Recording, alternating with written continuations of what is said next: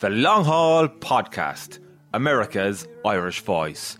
Interviews with inspiring immigrants, renowned Irish personalities, and discussions on all things Irish America. Presented by Michael Dorgan.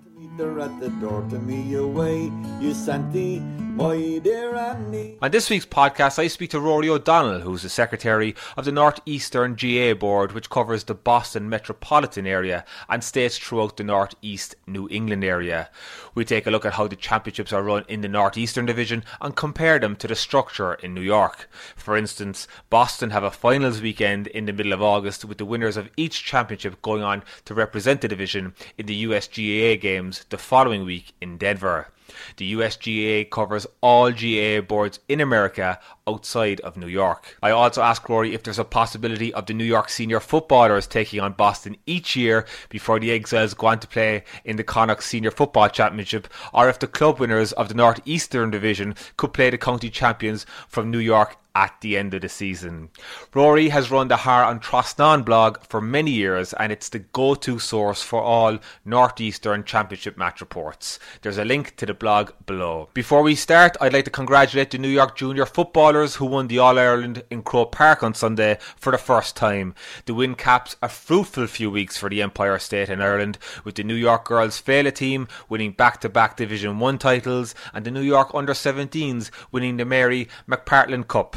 New York continues to flourish. Also, the Tipperary club are the county's new senior hurling champions after dethroning Waterford in last Sunday's final. They saw off a late Daisha rally to secure the win. Rory, thanks for coming on the show. Thanks for having me, James. Nice Michael, the father is James. Michael, that's James in the brain. Yeah. I might mention that straight away. Actually, sure, you brought my father out in a J1 a couple of years ago to referee in Boston when he was about 50. So he had a great summer there. Yep. Is it something you still do, bringing referees out? Yeah. We usually later in the summer when the championship gets hot and heavy, and teams are, have brought over some of the inter-county players. You want to have, an experienced seasoned ref who can handle games like that, as best you can. So, yeah, James came over, and I think he had a great time here. Yeah, sorry, Michael. Jay was great, He looked after me too for Man United tickets there. Oh, yeah, of course, yeah. Yeah, funny, But, we do every year. Usually we'll bring over a hurling and a football ref.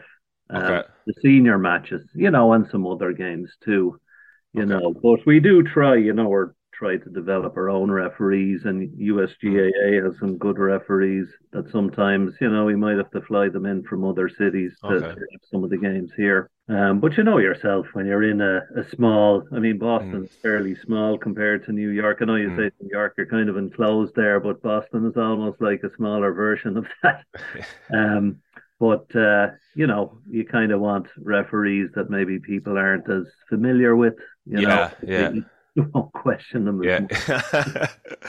Just first of all, Rory, will you just give me a background on yourself, where you're from in Ireland and what you do in Boston, how long you've been out there? Yeah. Well, I grew up mainly in Dublin. When I was a younger child, we lived around in a few places, but moved to Dublin when I was about 11. Then when I left college, came to Boston, through relatives. And, I always wanted to play football out here as well, with Scully Connell GAA club in Dublin, and got involved with St. Columkille's football club in Boston, and Columkille's folded 2006. And, then Connemara Gales for a couple of years till I broke my collarbone, and with 3 kids, that was kind of the end of it. That was the end of my playing days. But then, got involved with the Northeast, which is what we call this division here, and which is pretty much covers the New England states. Boston is where most of the teams are, but got involved there as PRO because I had been writing match reports for the Irish Emigrant at the time. And then I started the blog here on Trasnan, and then someone said, well, why don't you, we need a PRO. You were kind of doing that type of thing anyway. Yeah. So I've been the PRO for many years, and this year I kind of had a little bit of a change. First time taking the secretary's job.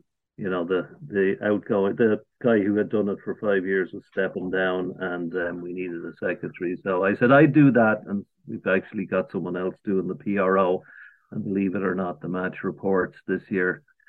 So they're still going up on Thar and Trasnan. I'm just not writing them anymore. Okay. Then I did spend a couple of years as the USGAA PRO. The USGAA would be the actual county board, and that covers everywhere except New York, basically. Whatever New York doesn't cover, the USGAA covers. And from an admin point of view, their country split into divisions, so there are 10 divisions. Okay. You go back long enough or far enough where really most of the GAA took place in, they call them the four big divisions still, like Boston, which now is called the Northeast, Chicago, Philadelphia, and San Francisco. They would have been the cities with the Irish population and the clubs. And that was kind of really it was called the North American Board at one time. That was really where most of the games were, even though you did have, clubs in other parts of the country. But, now what's happening is you've got clubs springing up everywhere. You got San Diego and Seattle. Well, Seattle's always had a club, but they're growing, Milwaukee, Wisconsin has a big hurling club, St. Louis, Missouri. All around the USGAA, you've got all these Americans really who are mainly interested in hurling, believe it or not. It's more hurling than football. Yeah, because I think it's a different sport. And even the same here in the Northeast. We have there's a hurling club in Providence, Rhode Island, Worcester, Massachusetts, which is about a half an hour west of Boston. Hartford have always had a club, but they have a hurling club. Portland, Maine, and then there's one in Concord, New Hampshire. And there, they be Junior B and Junior C, but there's, they're run by, they might have a few Irish guys in there, but it's Americans, and they're mad into it. So great to see that, And so with Boston, so it's not Boston GA, it's the Northeast board, is it, that runs everything, and there'd be, as you said, like clubs from Boston and within the surrounding areas will compete in the championship then every year. Is that basically the way it operates? Exactly. Yeah. Now most of the clubs are still in, Boston and the kind of Boston area. But yeah, so the Northeast GAA Divisional Board is what we're called. We organise the championships and the competitions, and football, we've got senior to junior C. Hurling, there's senior to junior C. No intermediate, but they're senior to junior C. And then, all right. Yeah, ladies football is kind of a little bit on the wane for a while. There was a time there was 5 clubs, and it was down to 2. But now there's been a couple of new clubs started up at junior, and then a camogie club. There were 2 camogie clubs, and they used to be in like the camogie organised their competitions with couple of clubs in New York, but they went for a while. There was no camogie club, and then 2 years ago a new one started, the New England Fenians they're called. So there's camogie again, and again, they still, they're playing clubs in New York, and the New York clubs also actually in camogie play in the USGAA finals. Liberty Gales and Annie Moores, I believe, are the 2 clubs here. Yeah, exactly. So, yeah, you'll see them at the USGAA finals, but the other New York clubs obviously don't. It's all run on different calendar and all. Yeah. And so with the Northeast Championships, Rory, it's a kind of it's a condensed season. Is it? How long does it run for? And is it games every weekend, and are the games on weekends? Yeah, it is a short season. We usually begin in June. First weekend in June. Now, there's a kind of a pre-season in May to be kind of cup competitions, really, to get teams going and get players out playing, Yeah. But the actual championships usually start first weekend in June, and they go until the second weekend in August. And then the third weekend in August, you got the USGAA finals. So usually, Saturdays and Sundays we play the games at the Irish Cultural Centre, which is in Canton, Massachusetts. Canton is probably 20 miles south of Boston. And yeah, usually on a Sunday you'll have 5 or 6 games out there. Saturday, maybe 3 or 4, and then a few midweek games. Okay. Yeah, and then there are also sometimes you'll have games around the other states as well, because the clubs in Hartford and Portland, Maine don't be traveling to Canton all the time. So, they usually the schedule is usually organized so that they'll get a couple of games at their own place. They get their own field and set up their posts, and the team will travel to play them, and we send a referee and all that type of thing. So, then sometimes they will travel to Canton. I was just going to say it's kind of like, a lot of sort of intense activity for a short period. Yeah. Get it all in. Yeah. And so do the winners of the Northeast win a final, and then like the following week or the week after they go into the USGA finals? Is that how it works? Yeah. So whoever wins their competition, say senior football. Right now there are 4 teams in the senior football championship. So whoever turns out winners will go to, this year it's in Denver. Okay. And represent the Northeast division in the senior football championship. Now, I said there were 10 divisions, but you don't have 10 senior football teams. Okay. It's really the senior football and hurling still come from the the bigger cities in the GAA. Most of the other, you'd be surprised how good some of the teams are from, like, Austin, Texas, and places like that. Okay. Oh yeah. Like, some of these places have attracted, like, through whatever it is. Madison, Wisconsin. You've got the Kerry Group and Glanbia have setups there. So you've got clubs there with a lot of Irish guys and some very good teams. But they wouldn't usually be in senior. But yeah, so we'll usually send 1, 2, 3. We send in 6 football teams, 4 hurling teams, 2 ladies and 1 camogies. We'd be sending 13 teams from this division to the USGA final. Like, we'd be the biggest division in the USGA. But like I said, a lot of the other divisions, there's new clubs starting up, and Denver. Last time Denver had it was 2004. And, Denver has the club, the Denver Gales. I'm not sure if there's another club out there, but I went out there in 2004. And, it was some of the smaller divisions, when they host the finals, you get, like, the fields are immaculate. Right. 5 full-size playing fields, perfect playing surfaces. The scenery around it was just gorgeous, Yeah. And you must get hundreds of people there, no doubt, between players and supporters. There must be some great, and it's played in one weekend, isn't it? Yeah, it's played in one weekend. So they usually start the games Friday. It's Friday, Saturday, Sunday, and you basically have 5 fields going for 7 games each for at least the first 2 days, and then the last day will be finals. So maybe half as many, but you have 100 and something teams coming from all over the place. Wow. So, you think 100 teams bringing this couple of thousand people, Wow. What weekend is it on this year? It's the 3rd weekend in August. Okay.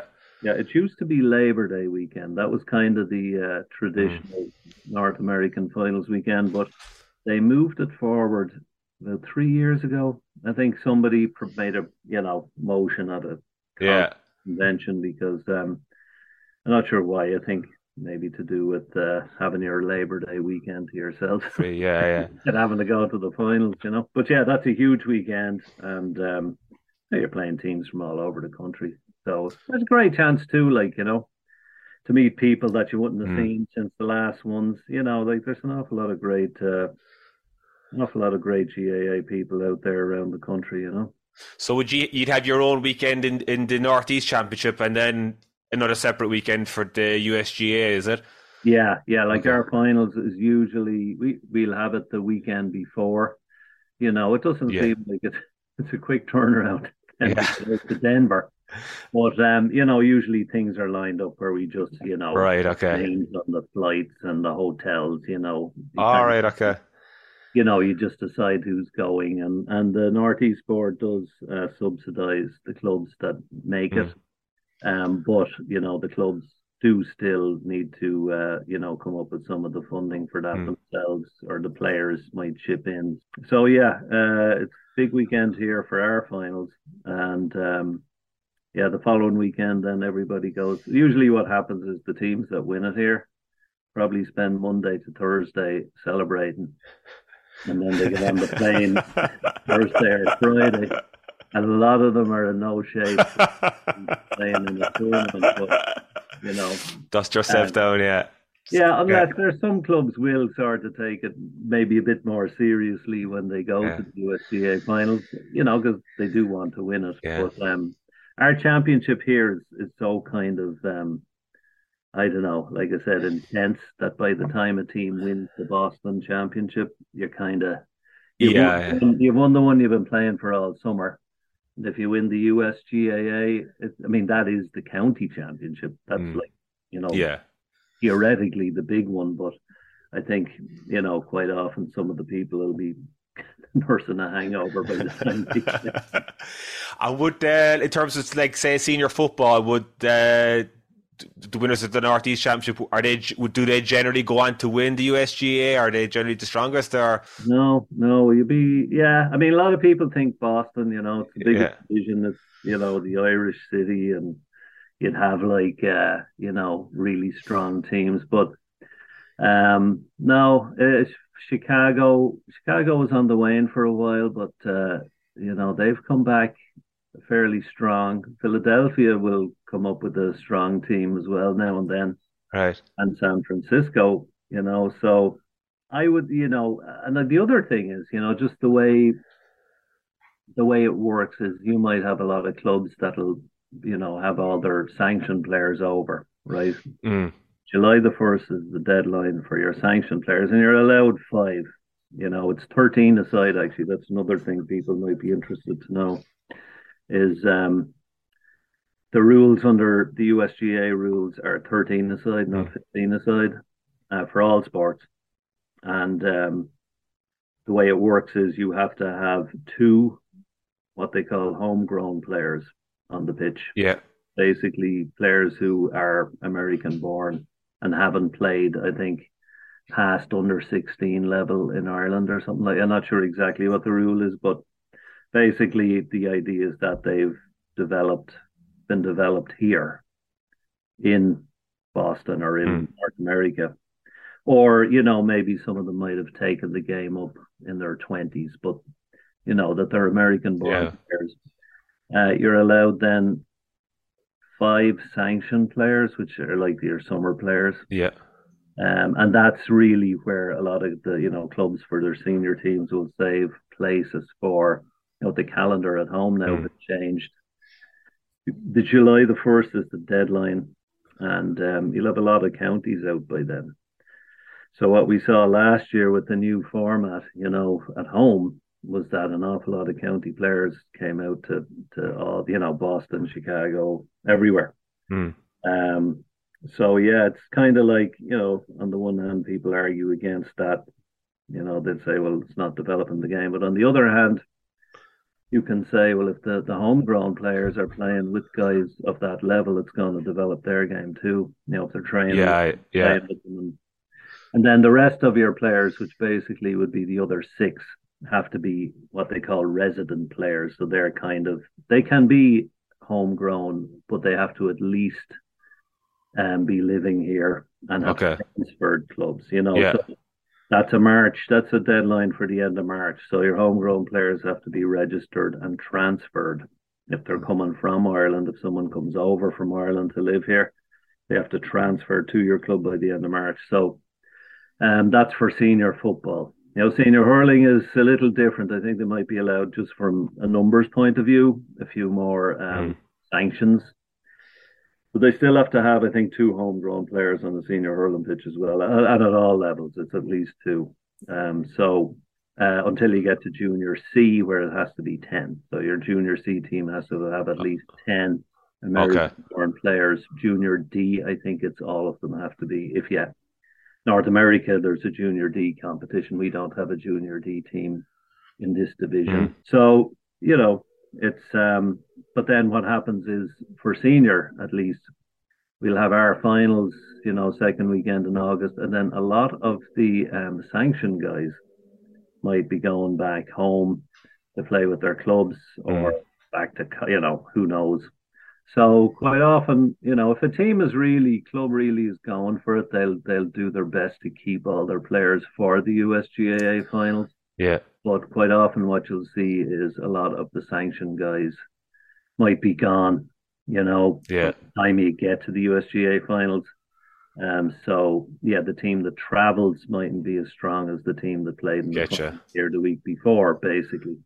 That's not an excuse if anyone else is listening. It's just what happens, But it's nice to see a Boston team. We always, when we go and we're traveling from Boston, you want to see the Boston teams do well. Exactly. You still do, So it's and it's just like I said, great opportunity to play teams from other parts of the country and meet GAA people from other parts of the country. So, and our finals weekend is usually a pretty big weekend.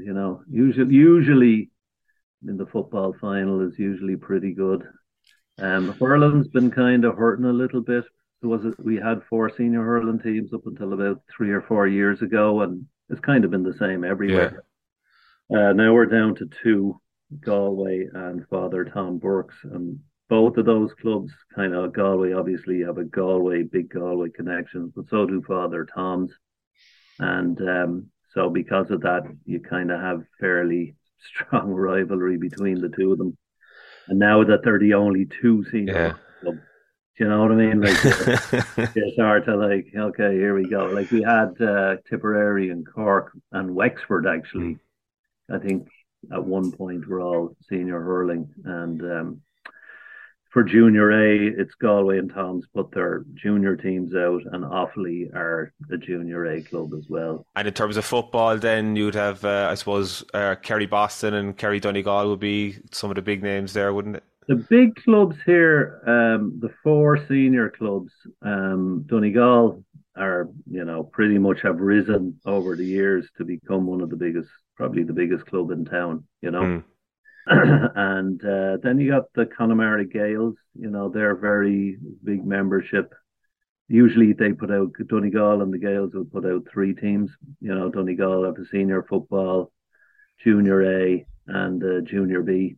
And the Gaels are senior football, intermediate, and they have a Junior B team. And then Aidan McAnespy's would be another senior club.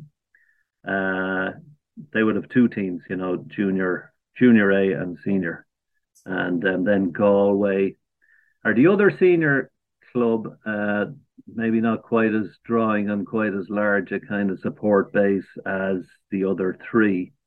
But Galway have, had a senior team for years and Junior B football team. So they'd be your kind of 4 senior teams. And Kerry, like the likes of Kerry now, that's a club that was on the brink of, I'd say, folding 6 or 7 years ago.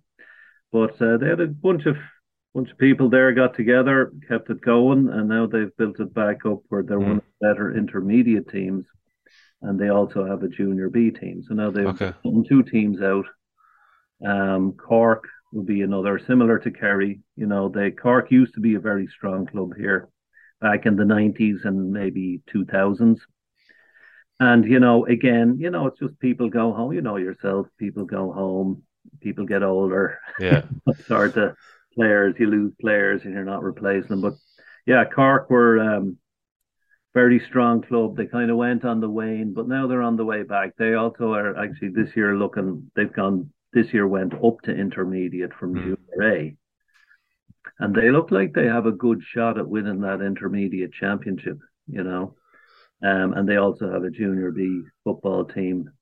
And then another club there is the Shannon Blues. They were a club with a very strong senior team. Kind of went on the wane a bit, but now they're putting 2 teams out. They're intermediate. First team's intermediate and Junior B. And Christopher's would be another intermediate team. That's their only team, Oh intermediate. yeah, a lot of lads from my club in Nemo would have played with Christopher's down through the years. I remember them going over all right. Yeah, Christopher's were kind of like, I remember a fella from Cork, he was involved with the Cork club at the time, and he said to me, Jesus Christ, he said, if there was no Christophers, we'd be fucking great, he said.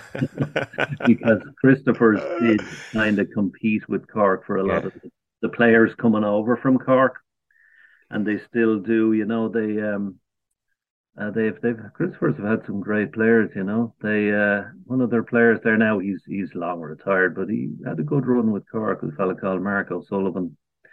I don't know if you ever heard of him or remember. He played in All Ireland final in '99. yeah, yeah. Yeah, and I remember their half forward line one year. I think we're all three, might have been three Nemo Rangers players. I think there was Stephen Toomey was out there. Yeah, Billy's was Nation out there. David Carney. I can't remember now. It was a good couple of years ago, but Christopher's have had some smashing footballers. They had a couple of Tipperary guys there yeah. a few years ago. They've actually won the senior football championship with 7 American-born players. That was, I think, back in 2009. Yeah, and like a lot of the guys that are keeping the club running there are, they're first generation American guys. Mm. And yeah, so they're doing a great job keeping that club going. One last club I'll mention is the Wolf Tones. They're intermediate. Again, that's their only team is intermediate. And they're another club that, they've had very strong teams, and for all the reasons we talked about, things have been on the wane, but they're Yeah, still putting an intermediate team yeah. out. Of course, you had ebbs and flows here in New York as well. You'd have teams would fold. One couple of years they'd be at the top, and then they'd fold away and they'd drop down or just drop out or just fold completely. You mentioned Cork there. I'm from Cork, but Cork were kind of in the doldrums for years, and they won the intermediate last year, and the year before they won the junior, so they're actually up senior this year. Oh yeah. And Kerry went backwards for a while, and they seem to be. I play with Kerry as well here, and even though I'm a Cork fan, and they've got themselves together this year, so they're pushing hard to win the intermediate championship this year. But when I said to you earlier about I always had the feeling that the Northeast winners would go on to win it, because I always hear of marquee players turning up for the summer for Boston and big money like floating around Sky Sports News transfer deadline kind of thing, and maybe they just take the money and go on to drink for the summer. I don't know. No. Well, you always hear rumors about. Yeah, of course, yeah. But oh yeah, I mean, there's been was the year Dermot Conley came out. Yeah. And he was a big hit, to be honest with you. I have to say, he came out and played with Donegal. And he came out the first year with Shane Carthy, who played in New York. He's on the New York team. But Shane, I guess he got a job in Boston and is living here, so he's with Donegal. But yeah, that was it was great to have Dermot Conley here. And whenever people would go out to Canton, I mean, he'd take pictures with the kids and everything. There was no brilliant, yeah. He was to be honest with you, he was great. And then in the final that year, Donegal played the Wolf Tones, and the Wolf Tones had a very, very good team. Like, there's a lot of guys on the Meath team or panel now, at least, who were on that Wolf Tones team, and I thought the Wolf Tones would actually win the game because I thought they had a more balanced team, and they had some really, really good footballers like Ronan Jones and Thomas O'Reilly. They're both on the Meath team now, and some very good other home-based guys. Well, I think Ronan Jones was here for a couple of years. He was home-based at the time, but Conley just he would just turn it up a level or two. Unstoppable, really. Yeah. He kind of kept Donegal ahead by a point or two throughout the whole game. He just, whichever way he turned, the ball would just just a different class. Yeah, but yeah, like I'd say last year too, a lot of the clubs brought over, a lot of fellas from counties who've been knocked out. Yeah. Maybe not as like Chicago. I know they had a feed going where they were live streaming the games in Chicago, and they had like players there too, Just to give you the latest on the Northeastern GAA scene, Connemara Gaels are leading the Senior Championship division on 7 points and remain the only team undefeated. In intermediate football, Cork lead the way on 8 points with 4 wins from 4 games. In the hurling head-to-head, Galway lead Father Tom Burke's by 2 games to 1, and in the Ladies Intermediate Championship, Boston Shamrocks are 3 from 3 against Connacht Ladies. Some notable footballers in town include Galway fullback Sean Kelly, who is lining up with the Connemara Gaels, and Galway cornerback Jack Glynn, who is playing with Galway Boston. Donegal's Jason McGee and Niall O'Donnell are talking with Donegal Boston, while Ronan Lanigan of Clare is playing with Connemara Gaels. In terms of hurling, there's been an influx of Cork hurlers, with Kieran Joyce leading a sextet operating with Galway Boston, along with Niall O'Leary, Ger Millerick, Shane Barrett, Padraig Power and Sean Toomey. They are fighting it out with Father Toms, who are counting on the Roach twins Brian and Owen, as well as Dara Leary, Sam Quirk and Kevin Moynihan. And how many pitches do you have there at the Irish Centre, is it? Irish Cultural Centre. Cultural Centre. Yeah, the Irish Cultural Centre has, well, there's the main field, which is, the main GAA pitch. And that's that's a full-size GAA pitch, it's actually for 13 aside. Just going to say it, yeah, it's fairly big. So we played 13 aside in Gaelic Park for the league before championship starts, and it's massive. Yeah, it's the junior players don't want to play they don't put me on that pitch unless it's hurling, Yeah. And do you bring it in at all for championship, or does it? Yeah, no. 13 aside on a 160 by 80 pitch. Yeah. And then there is a second field, which we call them Field A and Field B. We don't actually have a name for them. It's not Gaelic Park. It's just called the Cultural Centre. Field B is a smaller pitch, but it's ideal for the junior B or C or ladies junior. Maybe you'd get away with junior C hurling on it, but anything junior B or higher for hurling, you have to play it on that A field. And senior, intermediate, junior A football, you got to play it on that A field. To B field, it's a good sized pitch. I don't know the dimensions, but be a little tight for the fitter players. Okay. So the centre. So what I'm fascinated about is, so one of the big issues here with New York GA is that we don't have complete control over Gaelic Park. It's kind of rented from the city. The rent is shared with the Manhattan College, and that's why you'd see all the lines on the pitch for the lacrosse. So I presume that the cultural centre, it's belonged to the Irish community, and it's your own, basically, is it? Basically, the way it works is the Irish Cultural Centre is a separate organisation from the GAA.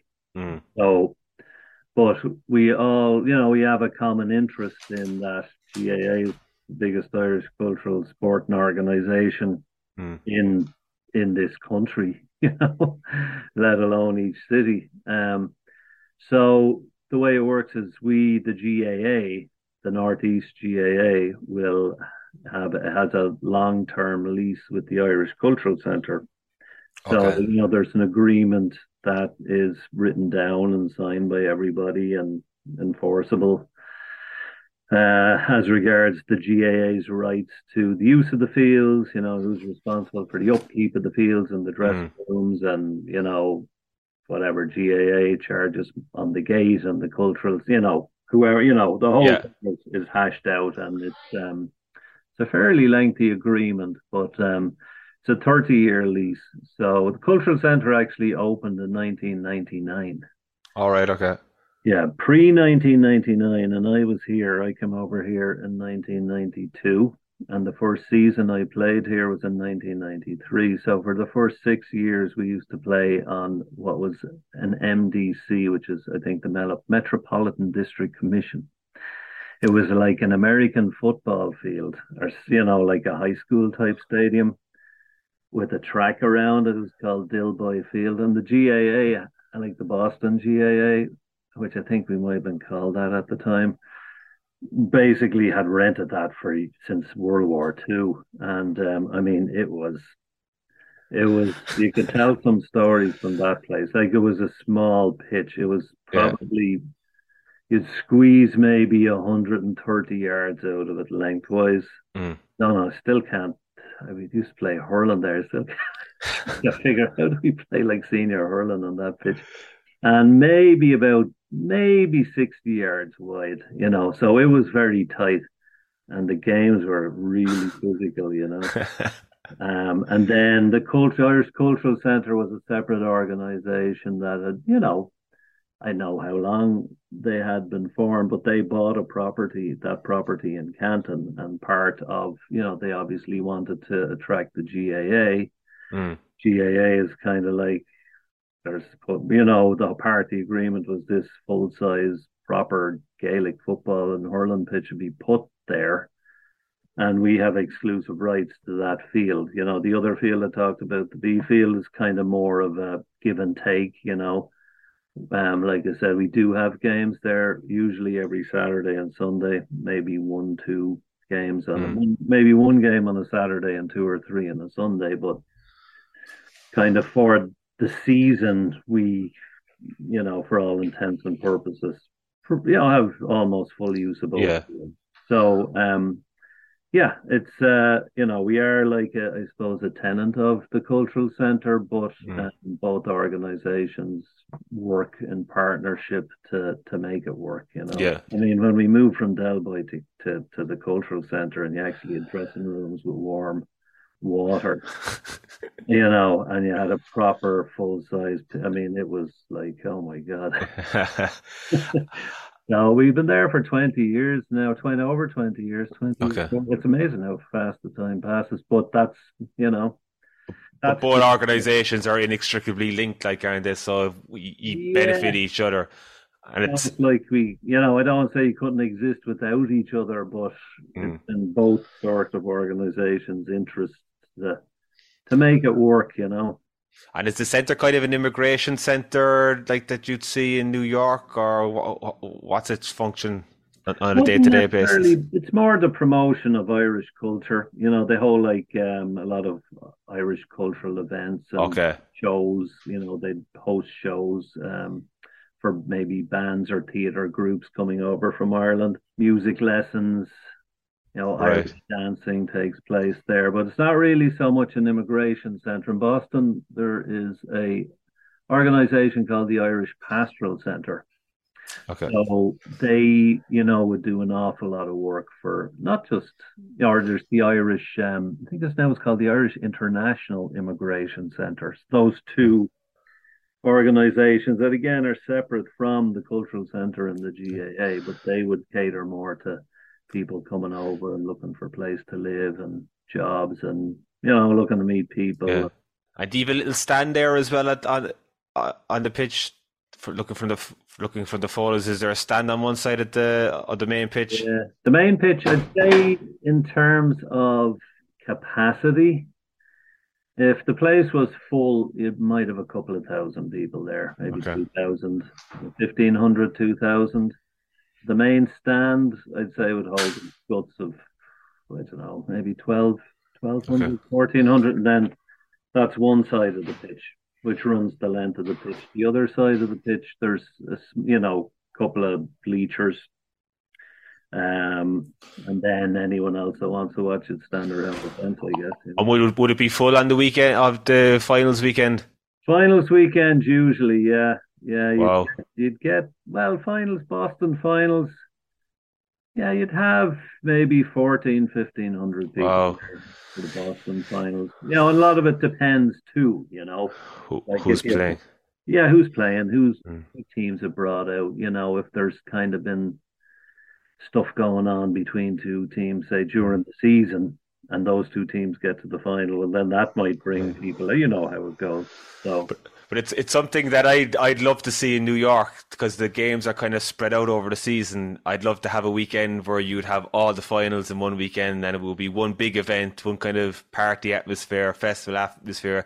You get people coming in from the tri-state area watching the games, but it's kind of like it's spread out. Like last year, I think like the final might have been October, was it last year? The senior final kind of ran on last year. So it's something I'm envious of. I like the structure in place in Boston, and when my father was there, he said the weekend was an incredible experience. Yeah, Saturday, Sunday now, we'd have finals on both days. And like I said, we've got many competitions going. Football, there's, what did we say? Six. Hurling, there's four. And ladies football, there's two. Now, sometimes what happens though, because of where we are with senior hurling and the ladies, it's intermediate football is the highest level. They wouldn't really be Mm. good enough for senior. Um, because there are only two clubs, we do a best of five. So sometimes those two competitions, which is a shame, really, might be done before you get to the finals weekend if one team has won three games, you know. Okay. But other than that, yeah, you've basically got, usually three or four finals on a Saturday and maybe four or five on the Sunday. Mm. And they're going from, noon to 5 o'clock. And yeah, it's great. Like if the club wins and then the players are all celebrating and it kind of just adds to the whole Yeah. atmosphere out there. And do people stay there then? I see a marquee behind the goal. I don't know, is that the Yeah. permanent fixture or does everyone stay there or what's the... That goes up. It's like a patio, and they put the marquee up in the Yeah, usually in April maybe, and it stays up till maybe October, till the real cold weather sets. yeah, yeah. But yeah, usually they'll have bar on the stage with sometimes Brilliant. the music on in there, and it'll be those portable bars and yeah, usually like you have a big crowd, everyone hangs around and yeah, it's really a good buzz. It's Do you think it would ever be feasible where you'd get the winners of the USGA or the winners of the Northeast would come and play the New York winners? I've kind of thought about that, and there's a lot of discussion, I suppose, about the New York County team, and wouldn't it be great to have a USGAA kind of county team that could play them? Um, Yeah, Now, for at club level, it's harder because of the different rules, and the calendar, obviously. Like the New York finals go on till October, the championship. We're done by the end of August. mm, yeah, Um, but yeah, I think it would be great because you've got two county boards in the United States, basically. And if you were able to have some kind of a weekend where maybe the hurlers, the footballers, the camogie kind of put teams together and have a weekend of games, maybe at senior and junior level and maybe some yeah, underage games. I yeah. mean, that could only be a good thing, and you'd get a good rivalry going too. That's what I'm trying to drum up. I have my New York top on for you tonight. I'm trying to get some. I'm trying to get some rivalry going here. Like, Will I put my Boston top on till I leave it? Yeah, but there's actually been over the years now. I'm not sure how it would go now, but when New York were preparing for the Connacht Championship in football and in the Ulster Championship in hurling, which probably just because of what's happened, it's harder to get a senior hurling team. Boston was pretty strong in hurling and football. It's just Boston on its own, so. We played challenge matches against New York, in April to kind of help New York warm up. mm, They were very competitive and really good games of football and hurling. Um, so yeah, I think there's definitely yeah. and most recently, I think it was a draw. It was maybe the All Stars came to Boston. I don't know how many years, maybe 5, 6 years ago, and the New York football team played the warm up match. The All Star match was New York versus Boston, and it was Okay.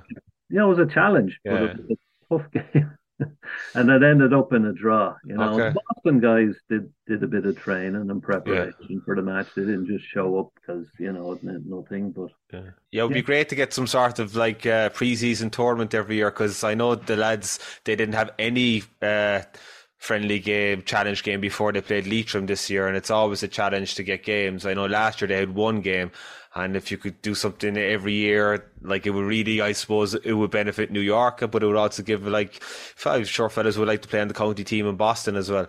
oh yeah, yeah. There are players who would like to be on, you know, and you're playing for Boston, you're playing on the same team as a lot of guys you play against, you know. Yeah.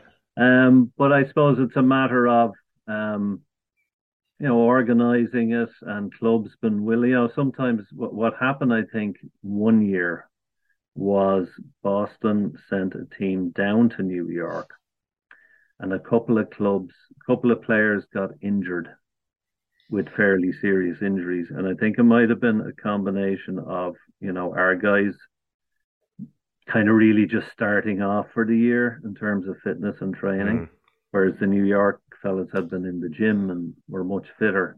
And then, playing on the all weather pitch, like our fellas are used to playing on grass pitches. And I know there were a couple of bad injuries, and I think clubs then became reluctant to let guys go. And that could be, and you can understand that, especially if you have home based players, which are highly valued commodities, that you don't want to risk them getting hurt in a challenge match. But, I'd say there's got to be a way of figuring something out because, New York and Boston are so close together. It kind of nearly makes no sense not to take advantage of that, And would you have any issues fielding at that time of the year in terms of because sanctions are a big thing? Do you have enough homegrown players and enough quality ones that would give the lads? Well, you said they drew with them before, but you'd want it to be somewhat competitive.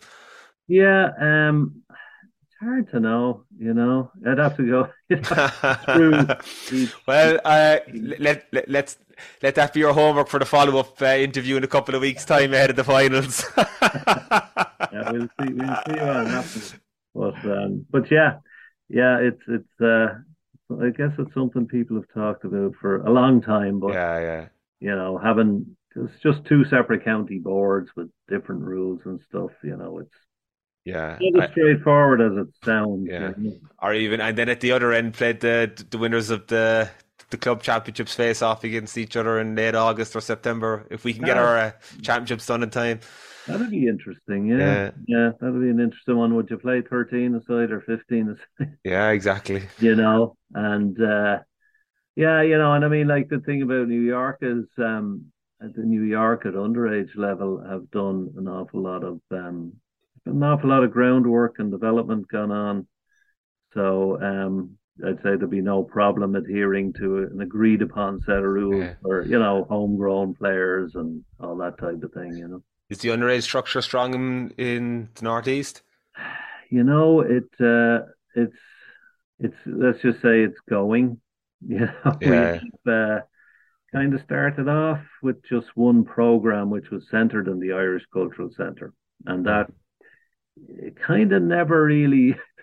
The name of it's called the Irish Sports Youth League, and it's kind of like it was more like not so much a club as a program, and that was basically the only show in town. But then a club began called St. Brendan's. St. Brendan's are pretty strong in terms of their teams. They have very good teams, like they've won North America or the CYC, which New York underage clubs will play in that too. They've won some CYCs and they've good numbers. And then in my own town, we started a club which is really centered on the town in Milton called Trinity. And we've had success at CYCs and we've pretty good numbers. We've actually got to the point now where the kids that came through at the beginning when we started off in 2009 with my own two boys who were 5 and 7 years old at the time. Now they're playing on it. We have an adult team that plays in the Junior C competition in football. So, we're going pretty well there. And Hartford have they only started a few years in Hartford, Connecticut, but they've, got the ball rolling with a kids program. And Hartford actually are a club that have a football, hurling, ladies football, and underage. All right. So, and they have their own kind of. It's actually a place called Glastonbury, Connecticut, which must be a suburb of Hartford. I'm not sure. the Irish American Home Society. So they kind of have a bar and a little clubhouse, and they have a GAA pitch there. I mean, they have a great little setup. So yeah, I mean, I think when it comes to, if you were to compare the two, like New York is way ahead of us. There's no question about that. But there's an awful lot of work to try and kind of build on what we've got here and keep it going. And there's a big actual tournament coming up that St. Brendan's host the 24th. So that'll be the weekend after next. And there'll be clubs traveling from, I think, Philadelphia and New York to play in that too, as well as the local clubs. So I think in terms of total numbers, it's probably looks pretty good. But, sometimes you kind of get tired of playing against Brendan's and the ISYL and playing each other, that you need to sometimes look farther afield for games. But yeah, it's I basically, in a nutshell, I think could be better. But it is what it is, and everyone's working to kind of keep it going, and keep it growing. Yeah, the New York underage here is booming. There's some great work done.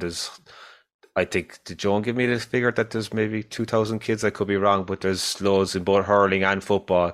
Yeah. So the New York future looks bright, and hopefully we'll have that new clubhouse built next year, where hopefully we'll have it in time for that challenge game against Boston next April. I don't know if we'll get the ball rolling anyway. Rory, thanks very much for coming on. I appreciate it. Great stuff, Michael. Thanks for having me. Thanks. And if anyone wants to find out about the Boston reports, Boston GA reports, Thar and Trasnan is the blog that Rory runs.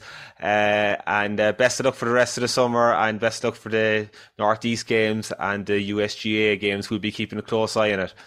Thanks very much, Michael. All right. Sure, we might see you down in New York one of these days. Yeah, Boston top if we go down. I'd love to get up for the weekend. I'd love to get up to for the weekend to see the games up there. I'd love to see it. Yeah, you'd come up for the finals. I'd say at least you'll have a very good senior football game. That's the way it looks right now, and hopefully, depending on how the hurling goes, you might have a good match too. Oh, you New York girls, can you dance the polka? And that's all for this week. Let us know what you think by leaving us a comment on Facebook, Instagram or Twitter at The Long Haul Pod. And don't forget to check our website, thelonghaulpodcast.com, for all our latest episodes and for various Irish American sports news stories. The liquor was so awful strong, my head went round and round to me away. You Santy, my dear Annie.